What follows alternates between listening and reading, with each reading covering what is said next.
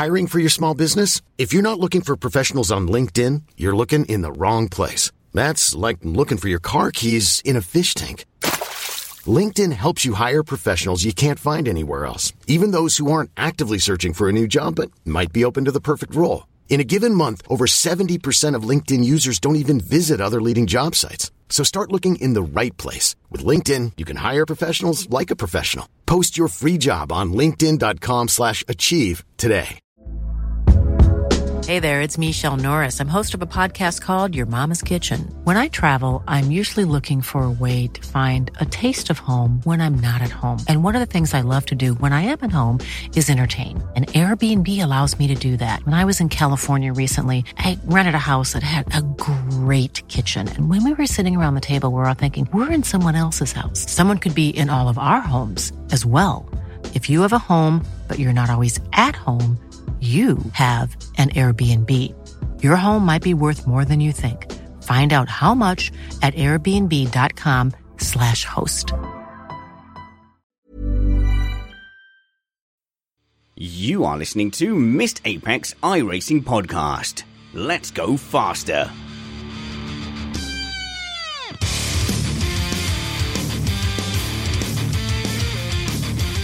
Welcome to Missed Apex iRacing Podcast. I'm your host, Richard Spanners Ready, we're the podcast for the everyday iRacer looking at iRacing from a hobbyist point of view, making you happier, wiser, and faster. Last week we had a big old panel show, but this week I'm focusing in on our expert driver, Brad Philpott. How's it going, Brad?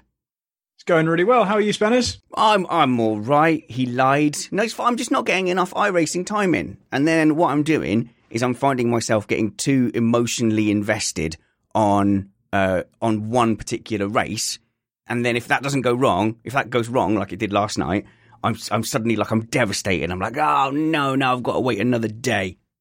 Well, I've had an enforced couple of week absence, as I was just explaining to you before the start of the show, because I've had a cable not working, and it's a special cable that had to be ordered from America, but it just arrived 5 minutes before we went live. So I'm looking forward to getting back onto the horse. Oh no, it's annoying when you get like a new toy come through and then you can't immediately play with it. So you've been without your VR for 2 weeks.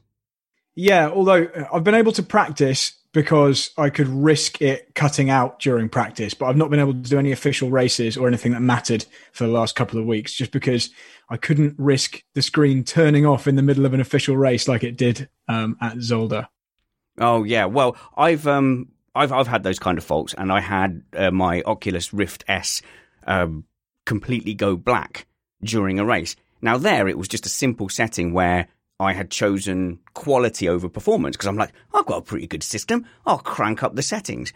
But really, you should pick performance if you've got any issues for it to be steady. Of course, it was during the middle of a race that I found out about this, and it just fully blacked out for like a second or two.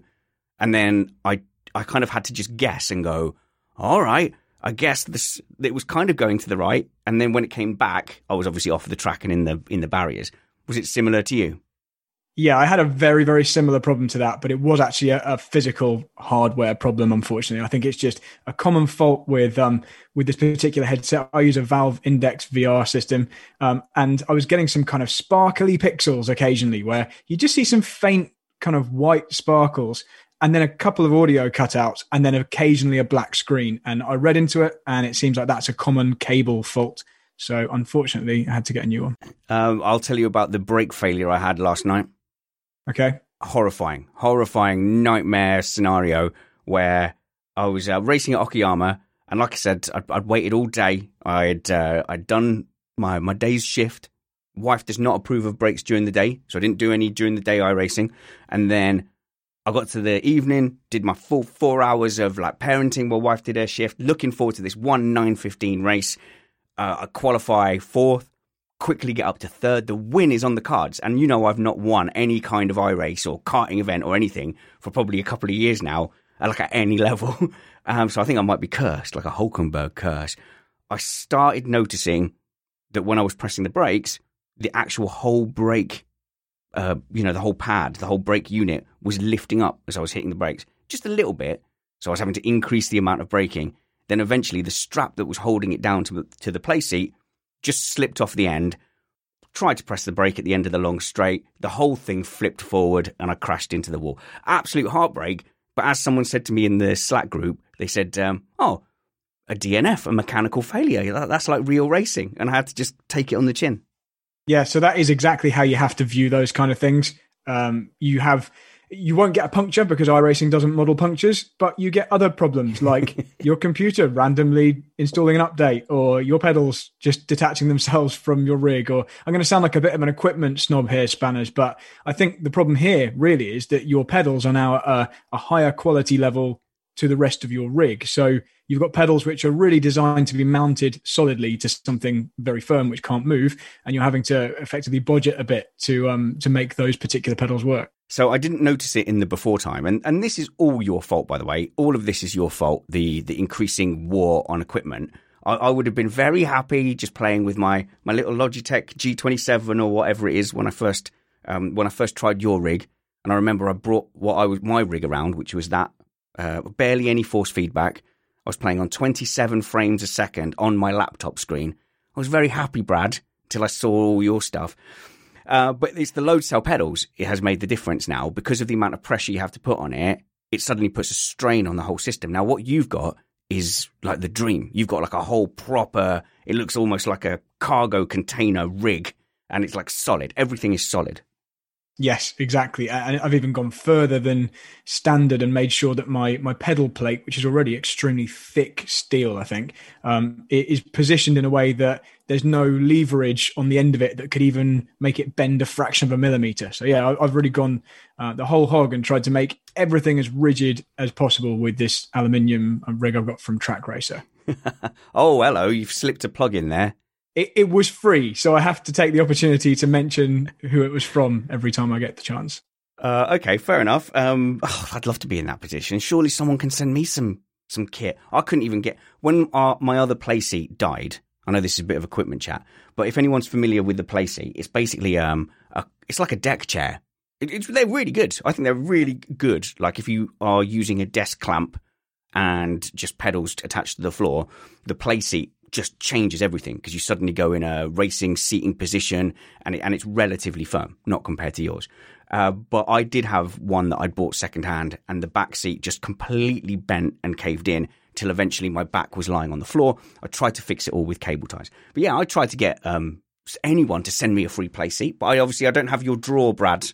So I have to point out, I feel like I've earned my really nice rig now because I've gone through all the stages that you're going through and have been through from the most basic, not even knowing anything about the computer. So my computer wasn't up to running even a single small screen, had a desk clamp, the Logitech G25, went through all the potentiometers, oxidizing and never getting full throttle and all the problems you have with the kind of lower end equipment. And then I have literally gradually, step by step, improved everything. And I kind of feel like my iRacing skill has been increasing along with it in sync. I don't feel like I've particularly had equipment that was too good for how good I was. Like me and the equipment have improved together. So I feel like I'm at the right stage for the equipment I've got.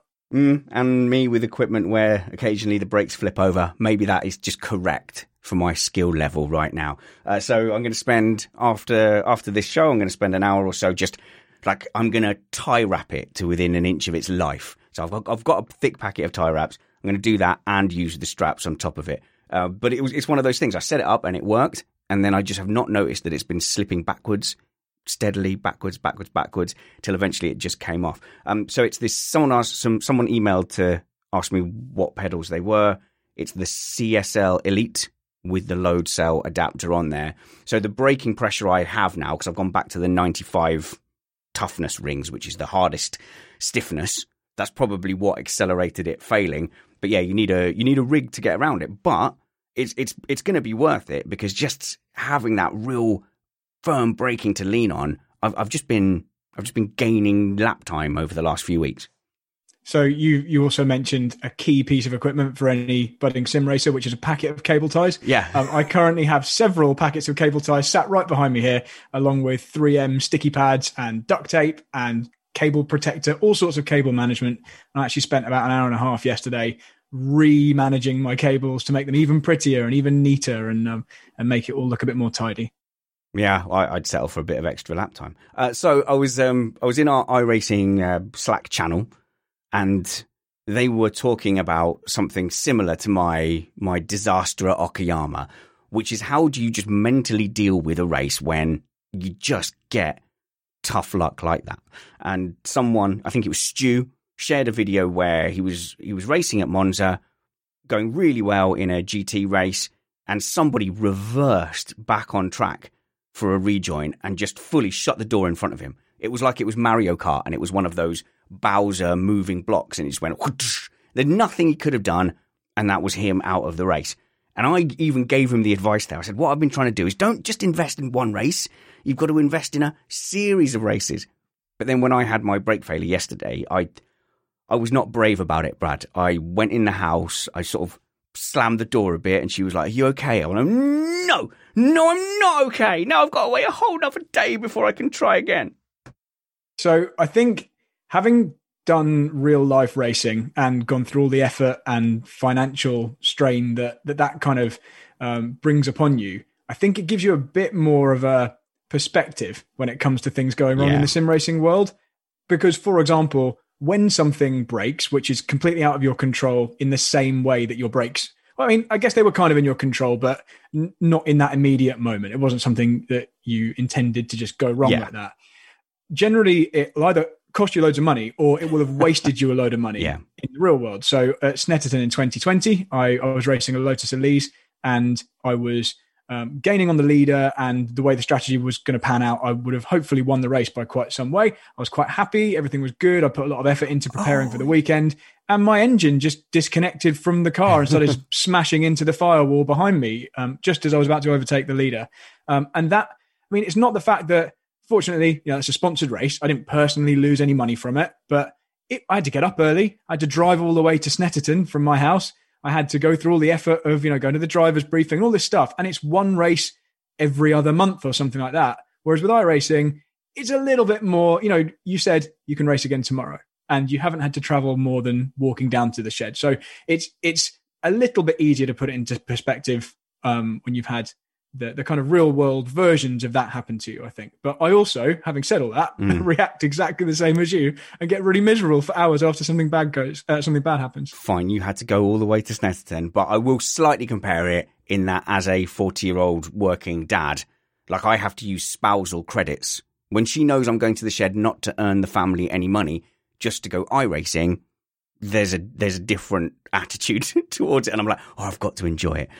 But even in iRacing now, if you get a bad beat or a netcode or something like that, yes, you've got to find a way to deal with it, but it's unavoidable that it just stings, doesn't it? Especially if, like, I've probably lost 100 iRating from that because I was the 6th seed in my split. I haven't even looked. I haven't even dared look. But it's a big part of your quote-unquote iRacing career to be able to dust off and go back again. Yeah, so the way I look at this is, the bad things happen, and sometimes, despite all your best efforts, a real world mechanical failure like that happens, or a software problem happens, or someone reverses into you, like the example you used. Sometimes these things happen, and the way I get around this mentally is making sure all the things that are under my control I've dealt with. I've gone through the process of making sure I've selected fast repair whilst I'm sat on the grid or whatever, making sure those things are all clicked. I'm not going to fill up with fuel if I do have to come in. And all the other races I do in that 1 month period, I make sure that I don't screw them up and look at the average over a long period of time. And I'll say, for example, I think this year I've won and this isn't just a flex, this is just to illustrate the point. I think I've won 70% of the races I've entered. So if I have a couple of bad ones, all I have to think is, it's okay, because if things are normal and I don't get these random failures, 70% of the time in this particular series, I'm going to get the points I need to continue moving forward. So it's a blip, but the trend is that you will continue doing well. That's the way I look at it. And hopefully people have enough good luck that they can do that as well. I think that is key, is did you fail because you did something wrong, or was it just an inexplicable thing that happens because, just of bad luck? or because you're doing the F3 officials and it's carnage.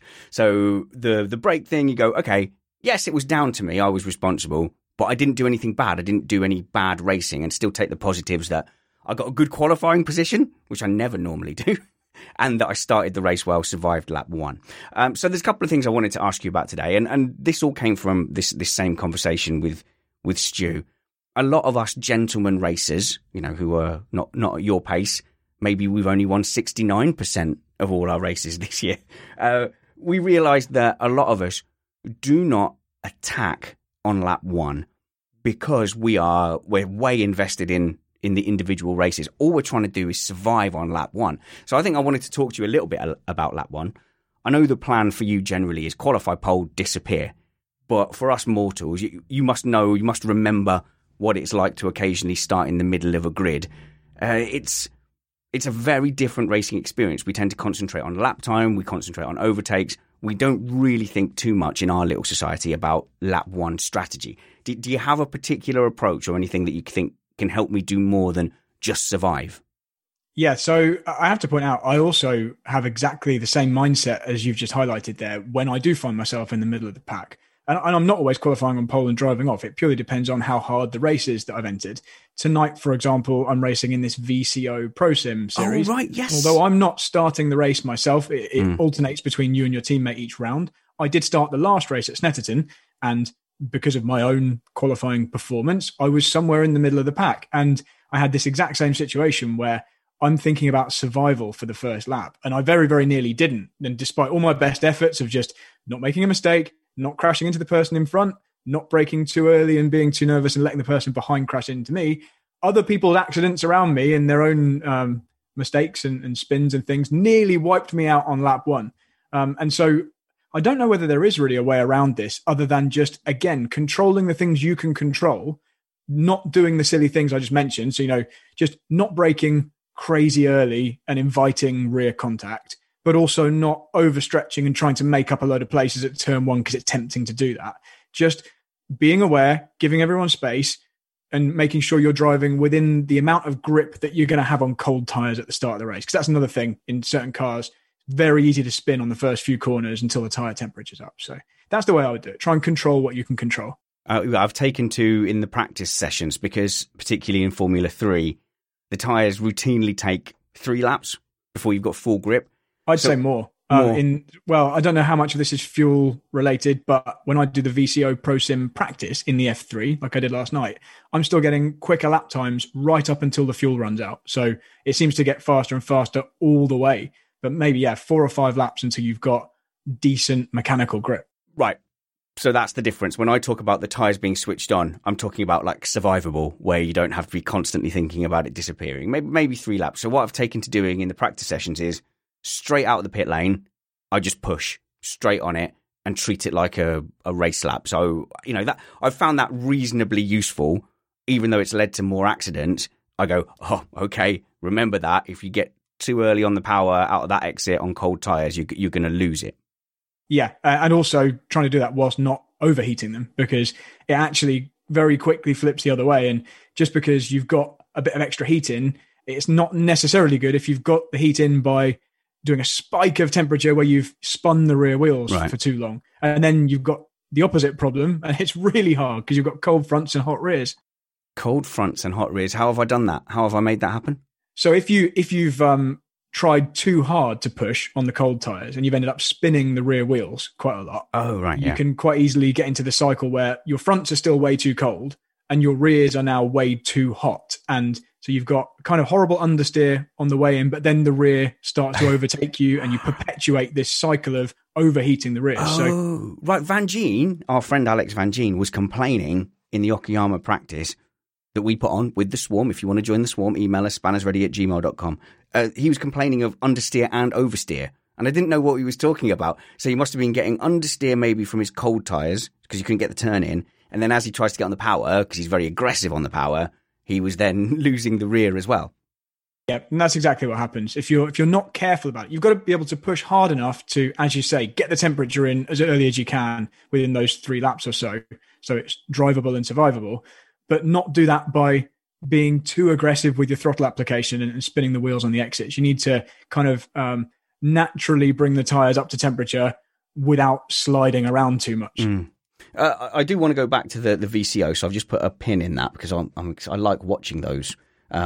Because you're in them, Brad, not just because of Romain Grosjean and Max Verstappen. It's mostly to watch Philpott and see how they get on, and you've got your little VCO badge there as well. Apologies to anyone who tried to catch us on the live stream. By the way, I think my daytime internet just isn't going to handle it because all the school kiddies are uploading and doing all their online classes at the moment. But I will try and put some kind of video version up for you guys to enjoy. If you could go ahead and tell people about it and share a link as well. In the show notes to your podcast app, there will be a link that you can go and share on your social media. All our projects are guerrilla projects, guerrilla warfare, listener by listener. So don't think that because you've only got 2 followers, it won't have an effect. It really, really does. So I want to talk about the VCO in a second. But while we're on surviving lap 1, I was chatting to one of our swarm members, and we realized that we both do this same thing. So when you're approaching the first corner, obviously you want to make sure you don't hit the car in front, but there's a very real danger to the car in the rear. So what I've taken to doing, and this may horrify you, but I'm not alone apparently, is as we approach the braking zone, I'm giving it a big lift to give myself a bit of a gap to the car in front, which I found I can always make up in the braking zone because there's a concertina in front of him. But what I think it does do is it says to the car behind, oh, something's happening. So my hope is the car behind goes, oh, he's slowing down. What's going on? And then by the time he's figured that out, I'm on the brakes and I've disappeared into the braking zone. So that's been my kind of survival tactic because I found that early on I just kept getting rear-ended and I wondered if I was causing that. I think that's quite a sensible tactic, if I'm honest. You're just slowing everything down that little bit earlier. And as you say, you're going to make it up in the braking zone anyway, because you're going to have to over brake because of this concertina effect anyway. So if you want to get a bit closer to the car in front, once everything's a bit more under control and everyone's slowed down a bit, you can just release the brakes a bit and catch them up a bit. Yes. I think this is something which is probably less necessary in a really experienced field of very high quality guys, because you'd probably be able to trust everyone's braking point and you wouldn't have to give them quite so much of this prior warning that we're coming up to a corner, we're all going to slow down now by lifting off early. And you could also argue that by lifting off early, you're actually putting yourself closer to the guy behind before you brake because they're going to just catch you that little bit as you lift. But I think as a general rule, this probably is quite a sensible tactic. Another one would be making sure you've got an escape route if you can. So say you're on the left approaching a right-hander, making sure that you've got some room off to the left that you can kind of escape to that might be a longer way around, but won't involve hitting the car in front if something goes wrong. Generally, I like to be tucked up on the inside, actually, approaching the first corner because people tend to spin and lose control away from the inside to the outside. So it quite often clears you a space if something bad happens. Yeah. But if you don't have that option, if you've qualified on the outside of the grid, for example, and you can't get to the inside, having some room to move into, should it all kick off at turn 1 is normally quite good as well. So I've noticed on the inside, because I've done both of these, I found myself like literally hugging the outside just to try and stay as out of trouble as possible. But if you stay on the inside and you are really narrow on entry, I do tend to find that other people don't want that line. So the chances of somebody actually punting you are lower, but you might end up with someone alongside you. So that's that's a tactic just for survival, and we are sort of concentrating on survival because that is a real big pinch point. There's nothing quite like losing it in turn 1 or making that contact in turn 1 and just going, oh, all that build up, and it's done in a few seconds. To use a biological term, I guess it would be, have you heard of a murmuration of birds, where you see thousands of birds in the sky all kind of moving around in sync, and each one's responding to the movements of the other one, and it looks like it's this big consistent mass that's all moving as one. It's a bit like that as you approach turn 1. Your responses and your actions have to be dictated to some degree by what the cars around you are doing, and your best made plans have to be adaptable depending on what the other cars are doing. If you've done this very sensible early lift and you've given yourself space and the car behind looks like they are steaming out of control towards you with their brakes locked up, then you need to adapt to that and maybe come off the brakes and get out of the way, even though you shouldn't have to, just to try and survive. And if the car next to you jinks to the side, maybe they haven't seen you, you need to take that into account and try and live to fight another day, and also give them some room. So that's definitely also a big part of it, moving in real time with everyone else. And this is just us talking about survival. This isn't even trying to make up the 3 or 4 places. And I have to say, I've never had that mentality. I just want to get through so that I can start enjoying my race. And I almost think about the race starting actually at turn 2, turn 3. Once you're in a little bit not 4 wide and you're in a train and you go, okay, for me, the race starts there. I made it. I survived to get that far.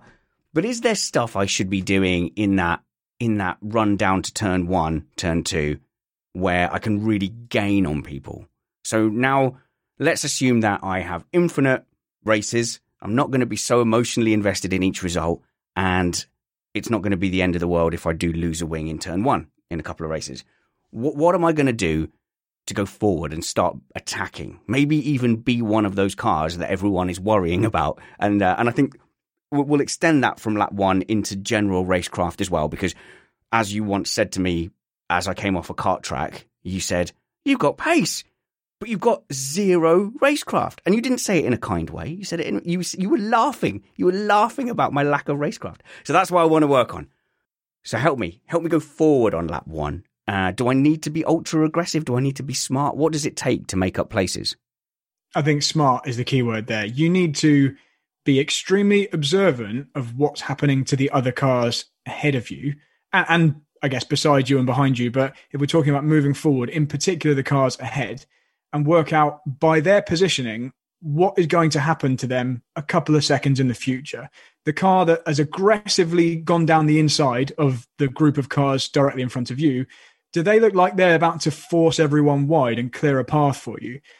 Do you maybe want to just back off slightly earlier so you can get a slightly more advantageous apex and, beat them to it whilst they all scuffle a bit wide, and then you drive away from them on the exit? It's obviously extremely situation dependent. So each different start at each different track with all different first corners will change my answer on this. But as a general rule, basically just being extremely observant, knowing what's likely to happen in advance. So whilst you're sat on the grid, you should have some idea of what generally happens at this track or a track like this with these competitors in these cars. Are they easy to lock the front wheels?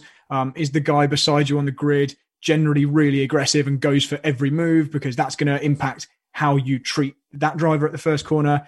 Are there typically spins at the first corner of this track? Is it a pinch point? Do lots of cars all kind of get squeezed together? And based on those factors, you have to then put yourself in a position where you think you're going to kind of capitalize on that.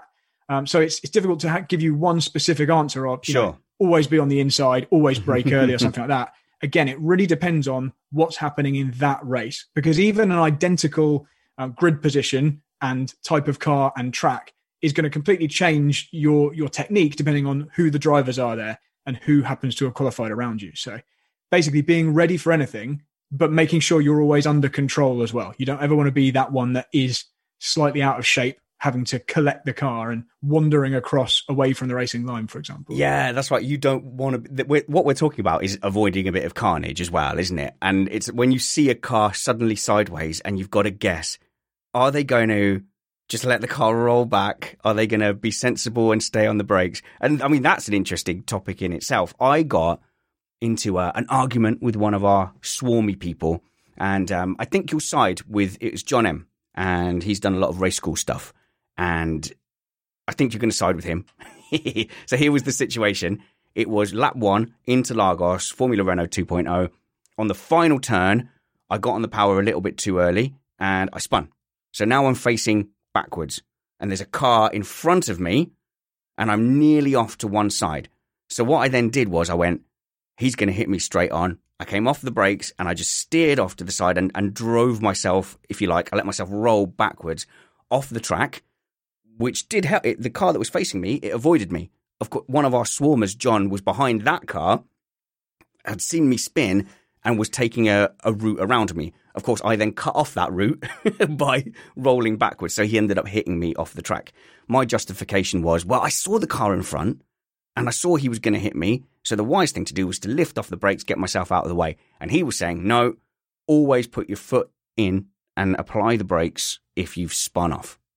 I'm going to side with you, Spanners, Ooh. because again, it's situation dependent. If the car had come to a stop already, I would at that point say, whilst there are cars headed towards you who have already made a decision on which way they're going to go, don't then stick it in reverse and yeah. I was moving. It was all in one movement. If it's all happening, I certainly would advocate, especially if you were already near one side of the track, I would keep rolling until I was fully out of the way, because it's one thing for that driver who ended up hitting you, but in another situation, had you stayed there, the car behind him might not have seen you, and you were then just sat in the middle of the track for no reason. I'd say, as much as possible, get off the racing surface to get yourself out of being the problem.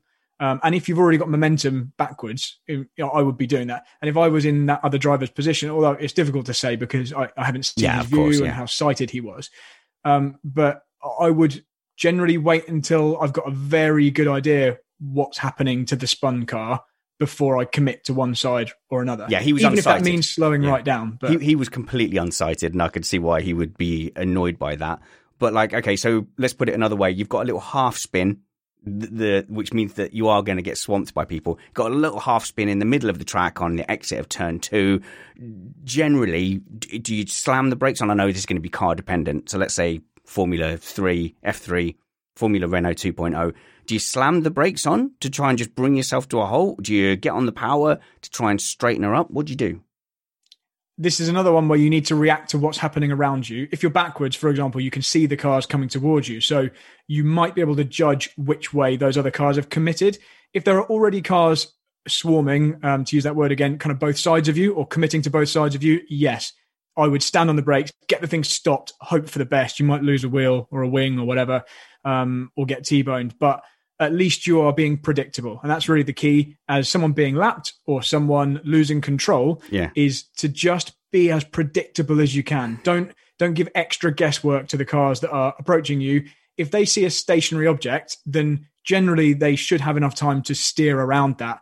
If they see an object that's in the middle of the track with the pack approaching and you're not really sure how far across the track it's going to be when you get there, that's when you're making everyone's life difficult, and different drivers are going to make different decisions. So the reason I sided with you on the first example was it sounded like you were already near the edge of the track, heading off the track. And I would say you're probably clearing a much easier, bigger space for everyone by letting them stay on the track and you going off on the grass. Whereas it sounds like the driver who ended up hitting you had kind of made an early decision to commit to the grass and was going to be quite a disadvantage anyway. So you were trying to avoid that. It's desperately unlucky. Like if I'd have stayed where I was and he'd have not decided to go to the grass, we could have had 2 cars steaming into me. Yeah. But it's difficult to say. We're going into that particular discussion, assuming that the spinning car is looking out for the rest of the pack.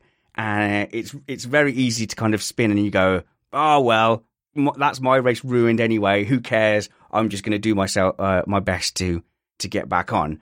And that's when you get absolutely like ridiculous rejoins. You get guys moving across the track or lighting up their wheels like Romain Grosjean did, in Formula 1. What track was that at? I can't remember. Barcelona. Was it Barcelona? Yeah. Spun his wheels up and ended up going across the track and taking out another 2 cars because you kind of go on this emotional tilt that my race is ruined. It doesn't matter. But I genuinely think that a lot of people in iRacing, when they spin, they are just trying to not then be a further nuisance. So that was quite a good exercise in how can I be not a further nuisance by being as predictable as possible? Yeah, and that's exactly it. I think for most people, when they lose control, it's enough of a job just to remember to brake rather than, let the car go wherever it's going to go. I've seen so many crashes in iRacing and real life where people do way more damage to themselves just because they didn't brake. They lose control and they could easily just avoid all contact with the barriers and they just let the car roll until they hit the barriers. And you're thinking, why didn't you just put the brakes on? And I think probably good advice is, as a general rule, if you're losing control, certainly frequently, get the thing stopped. Make sure you've got time to decide where to turn around or drive back onto the track. And you do it calmly, observing where everyone else is and just trying to keep out of the way as best you can. The temptation is to go, no, I can save this. I can still salvage this. That wasn't an off. It doesn't count. I can get back on. Whereas you go, no, it's an off, get it stopped, accept that you're going to lose 5 to 10 seconds and then carry on. A classic real world example of that was Daniel Kvyat at Suzuka in like 2015, 2016 at Degner 2, that absolutely massive crash where he went rolling end over end. And you could see he just touched the grass and then kept his foot in and then just trying to fight it and saw at the wheel to keep it going. So yeah, so a little bit of kind of not chasing good money after bad. You know, when it's starting to go wrong, just go, okay, you made that mistake. Let's salvage what we can from the race in a sensible way. So we got there actually by not being the spinning car. We got to this situation by being the car that's trying to avoid that carnage and get through. But there's so many situations out of like the early turns where you have that split second to decide, do I brake to allow this situation in front of me to play itself out, or do I boot it to go through the gap and make it everybody else's problem? And I think that's where someone like me struggles, whereas you instinctively, I think more often than not, you'd be like, that's an opportunity. Whereas for me, it's like, oh, danger.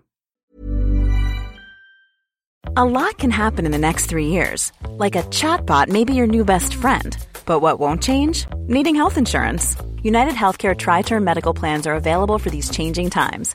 Underwritten by Golden Rule Insurance Company, they offer budget-friendly, flexible coverage for people who are in between jobs or missed open enrollment. The plans last nearly 3 years in some states, with access to a nationwide network of doctors and hospitals. So for whatever tomorrow brings, United Healthcare Tri-Term Medical Plans may be for you. Learn more at uh1.com.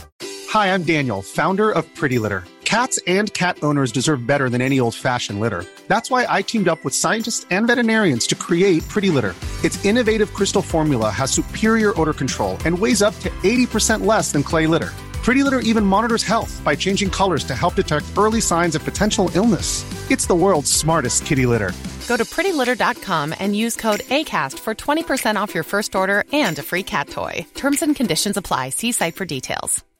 Hi, I'm Daniel, founder of Pretty Litter. Cats and cat owners deserve better than any old-fashioned litter. That's why I teamed up with scientists and veterinarians to create Pretty Litter. Its innovative crystal formula has superior odor control and weighs up to 80% less than clay litter. Pretty Litter even monitors health by changing colors to help detect early signs of potential illness. It's the world's smartest kitty litter. Go to prettylitter.com and use code ACAST for 20% off your first order and a free cat toy. Terms and conditions apply. See site for details. It is super satisfying when you get it right, whichever one you do, whether you wait and then you think, I'm glad I waited, because if I hadn't, that would have been an accident involving me, or if you go for the gap and it pays off.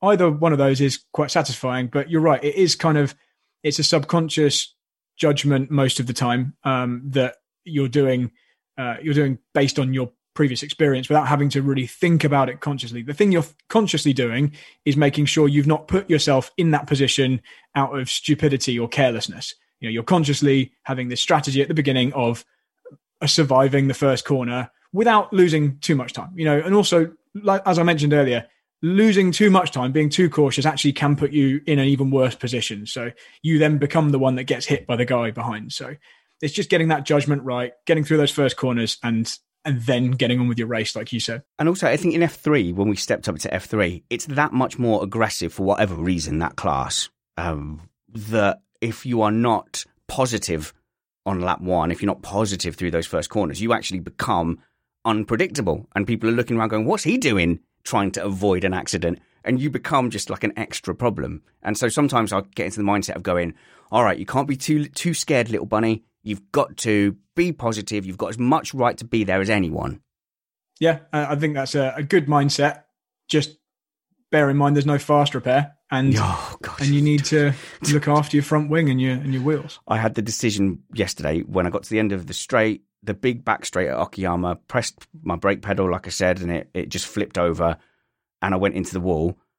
I had no front wing, but actually the car seemed okay. And I had to do the maths in my head of, am I going to crawl around half a lap with no effective brake pedal, and then get into the pits and then jump out of the rig, try and fix the brakes whilst I'm getting the repair, and then go out? And I did a quick equation in my head, but I was like basically tantruming. So I went, no. And then I quit out, which is why I've probably lost 1,000 I rating.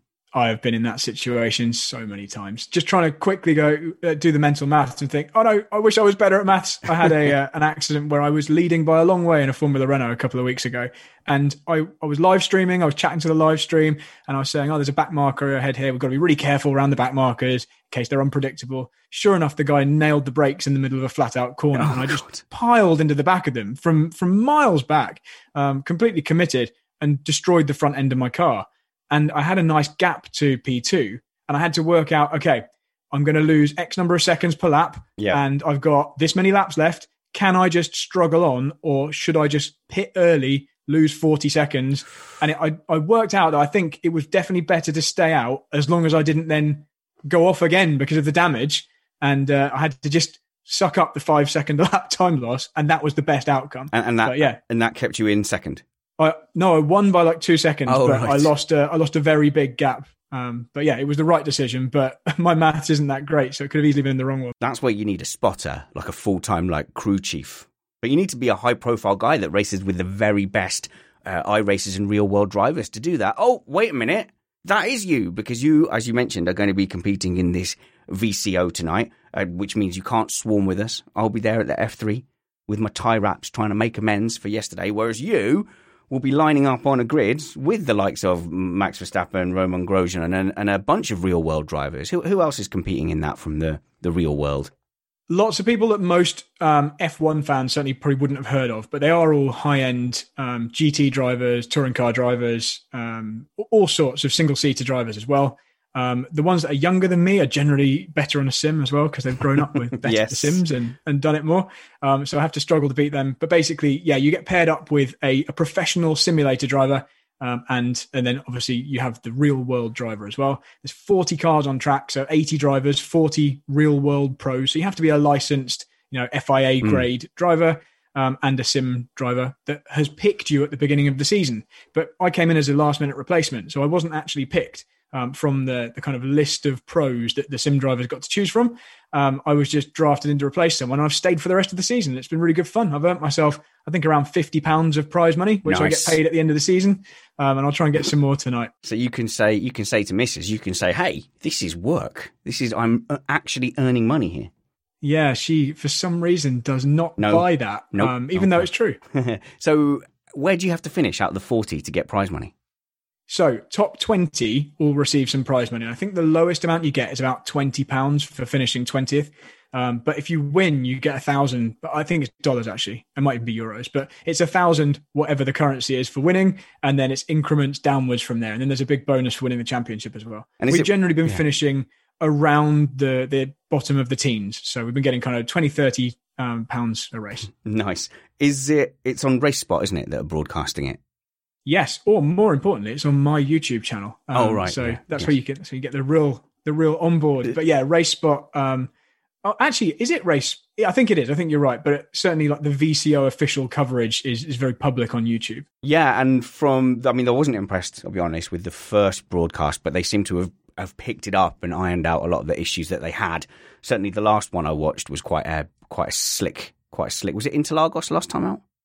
There was Interlagos. Last one I think was Snetterton. Right. I might be getting them the wrong way around. But yeah, it was a bit rubbish to begin with, the coverage, and I was the same as you. I was a bit disappointed because it was built up, and they run the series very professionally, but the coverage did leave a little to be desired. But it's much better now. Yeah, and they've kind of enjoyed the last. I've been watching some Missed Apex. Yeah, I know. I was like, this is better than that, and then it's like, oh yeah, look, but with money and a really good team, you can just catch up and overtake quickly. But yeah.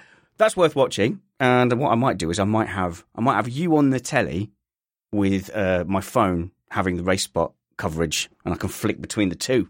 That's what I might do. Yeah, because I'll only get on the coverage if we're actually doing really well. And with the best will in the world, my sim driver who I'm paired with is one of the lower end, outside the top 30, I'd say, in terms of the sim drivers.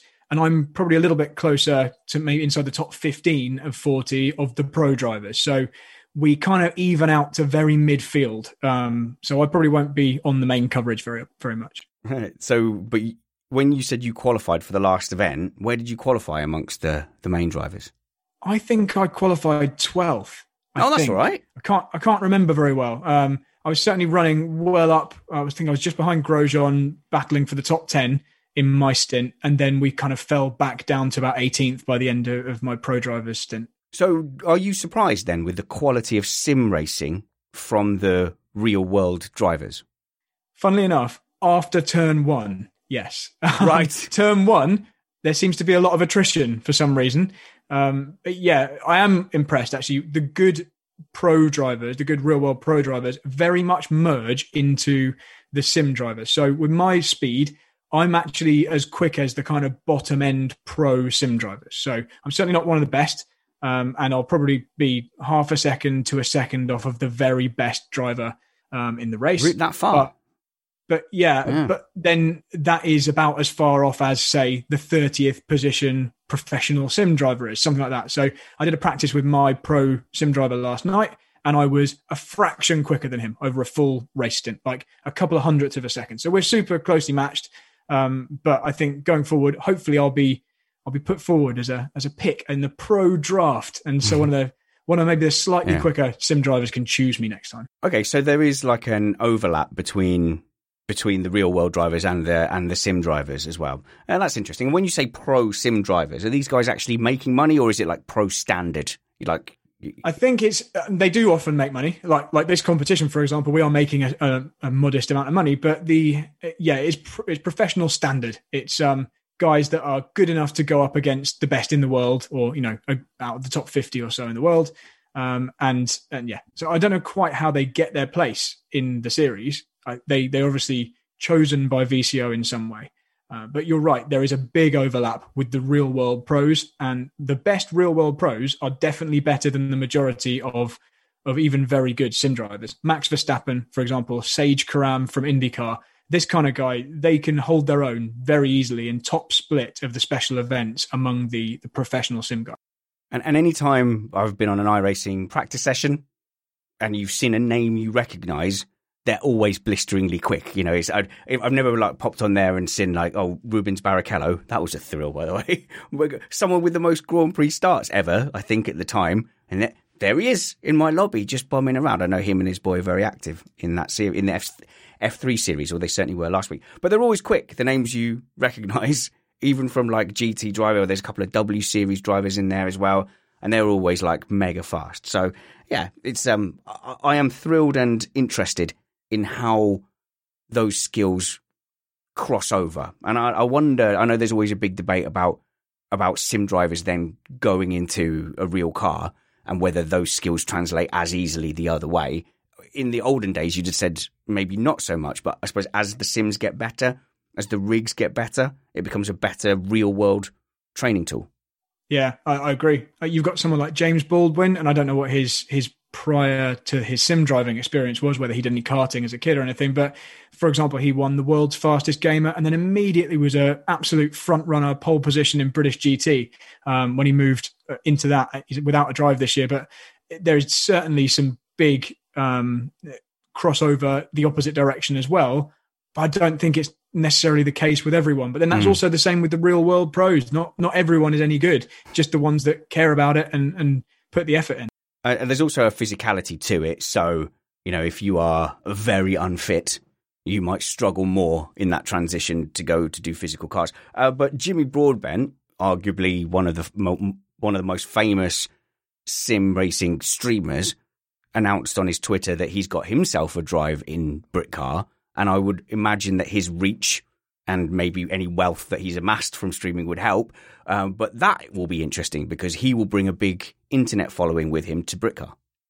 So I need to be careful about exactly how much I let on here, although I don't think I can get into any kind of trouble. I know quite a bit about the behind the scenes of this Jimmy Broadbent Britcar Praga deal. But yeah, you're right. He has amassed a good amount of personal backing from and that's from his streaming. I'm guessing. And he also has quite a lot of clout in terms of marketing appeal to motor industry, certainly niche manufacturers like Praga, as a marketing tool, because he, just one video within 24 hours will have hundreds and hundreds of thousands of views on Jimmy Broadbent's channel. So that's excellent marketing potential. And the key thing here is he's not a bad sim driver. He's actually quicker than most people probably think. And he's also done a reasonable amount of real world track days. And, he's He does Club 100 karting. So he's not a complete novice to the real world either. So he's not going to be blown away when he suddenly experiences G-Force, because he's done fast enough karts to kind of be used to that. And the final part of this is that club racing around the world, the UK included, there is a very accessible, in terms of speed, middle of the grid to most people. The front of the grid is always very, very fast people who, you need to be extremely good to beat them. But if you're in a competitive car and you've done a load of sim experience, done lots of sim practice at a high level, and you've, he's been racing against Formula One drivers and things on the F1 competition. He's done lots of Club 100. He's obviously not rubbish. You can reasonably easily jump into something like Britcar and look very decent in the middle of the field. So I'll be surprised if he doesn't do a really good job and get a lot of marketing from it. So I'll be just completely clear that my speculation on how the Britcar deal may have come about, that was all just me completely guessing. I have zero inside knowledge, and I don't think Brad has said anything either. So I just wanted to be clear in case it looked like I was insinuating, alluding to some facts, or trying to get Brad to confirm something I knew. I didn't know anything. But certainly, like, for me, I don't need to go and win a series. If I'm going to join a series, even a karting series, like just getting up into the midfield is probably enough for me to have a good day out. And this isn't really anything to do with anything, but we have not had a lot of karting, obviously, in the last year because of the global pandemic. And in that time, I've done loads of sim racing. Do you think I'm going to be any better in a kart when I get back in a kart, given the amount of rig time I've had? I think the one thing you can say is you're going to be better than you would have been if you hadn't been doing sim racing. There we go. So I don't know whether you'll be better than you would have been if you'd been regularly karting or doing as much as you would have normally done, but you certainly will have lost less sharpness than someone who's done no sim driving at all. And you've been doing more complicated things than you would do in a kart. So when you go rental karting, I think what you'll find now is, having done loads of Formula 3 and Formula Renault and race against loads of people with lots of damage and different tracks, I think you might jump in a kart and find it maybe slightly easier because there's just a lot less going on. You're feeling more, so you've got more information to use. That's true. You don't have to change gear. You've got no suspension to worry about, much less weight transfer, no damage, and it's just generally a bit easier to drive around without crashing or breaking anything. So you might find it a bit easier. What might have a bigger effect is the fact that we've been sitting here talking about understeer and where the grip is and brake points and turn-ins and stuff like that. And I'm sure all that stuff will be applicable as well. The next episode of Missed Apex iRacing, we will specifically address this question, but I'll read the email first, and then it's something to think about, because it is Thomas van Cronenberg, who... I can't say Cronenberg without thinking of Rick and Morty anymore. Curse it. But Thomas van Cronenberg has said, hi, Richard. First of all, thank you for making great content about F1 and now also about iRacing. Thanks to you, I've started iRacing in VR using a G2. Oh, well done. The G2, who makes that? HP G2. And that's like about level with the Vive Index that you use, isn't it? But it's newer. I mean, it's level with the Valve Index if you just care about resolution, and you totally don't care about field of view or refresh rate. No, there's like this. I think they're very, very similar headsets in terms of the hardware, like what they look like, what they feel. But one has better field of view and refresh rate. One has better resolution. Right. Okay. And apparently you can't get hold of a G2 anyway for love or money. So he switched from Project Cars 2, which is console, I think. I'm loving it. My wallet doesn't, but screw my wallet. Really appreciate all your rookie questions to Brad Philpott. They are rookie questions. And he's great in explaining complicated things in an understandable way. Yes, I don't have him on this or Missed Apex for his looks, believe me. Anyway, enough feathers up your asses.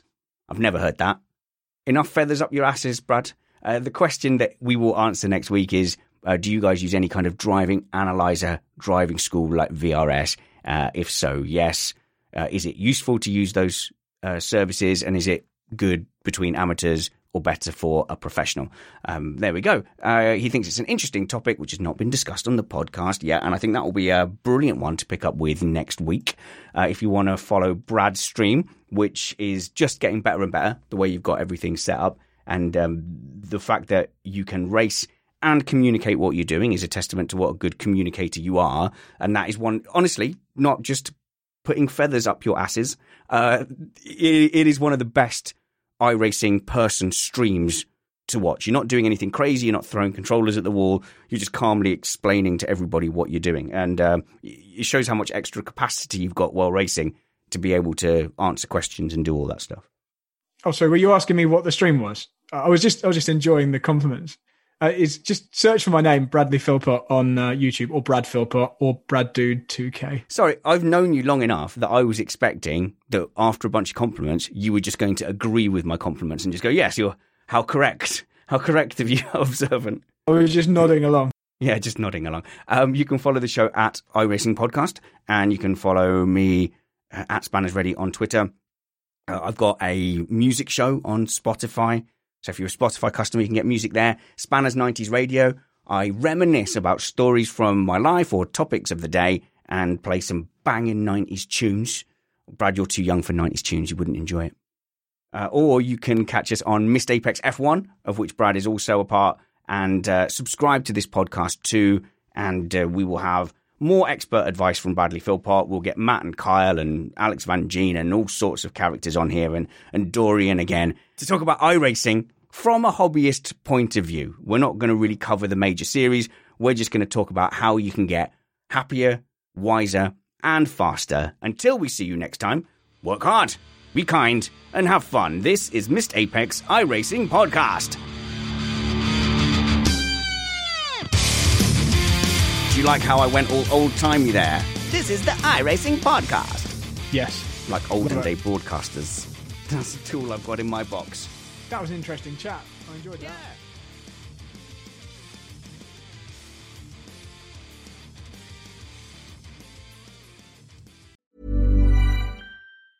Ever catch yourself eating the same flavorless dinner 3 days in a row? Dreaming of something better? Well, HelloFresh is your guilt-free dream come true, baby. It's me, Keke Palmer.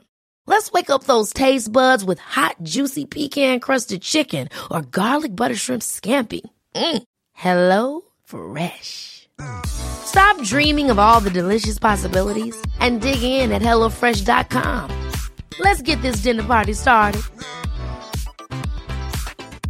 Hi, I'm Daniel, founder of Pretty Litter. Did you know cats tend to hide symptoms of sickness and pain? I learned this the hard way after losing my cat, Gingy. So I created Pretty Litter, a health monitoring litter that helps detect early signs of illness by changing colors, saving you money and potentially your cat's life. Pretty Litter is veterinarian developed, and it's the easiest way to keep tabs on your fur baby's health right at home. Go to prettylitter.com and use code ACAST for 20% off your first order and a free cat toy. Terms and conditions apply. See site for details.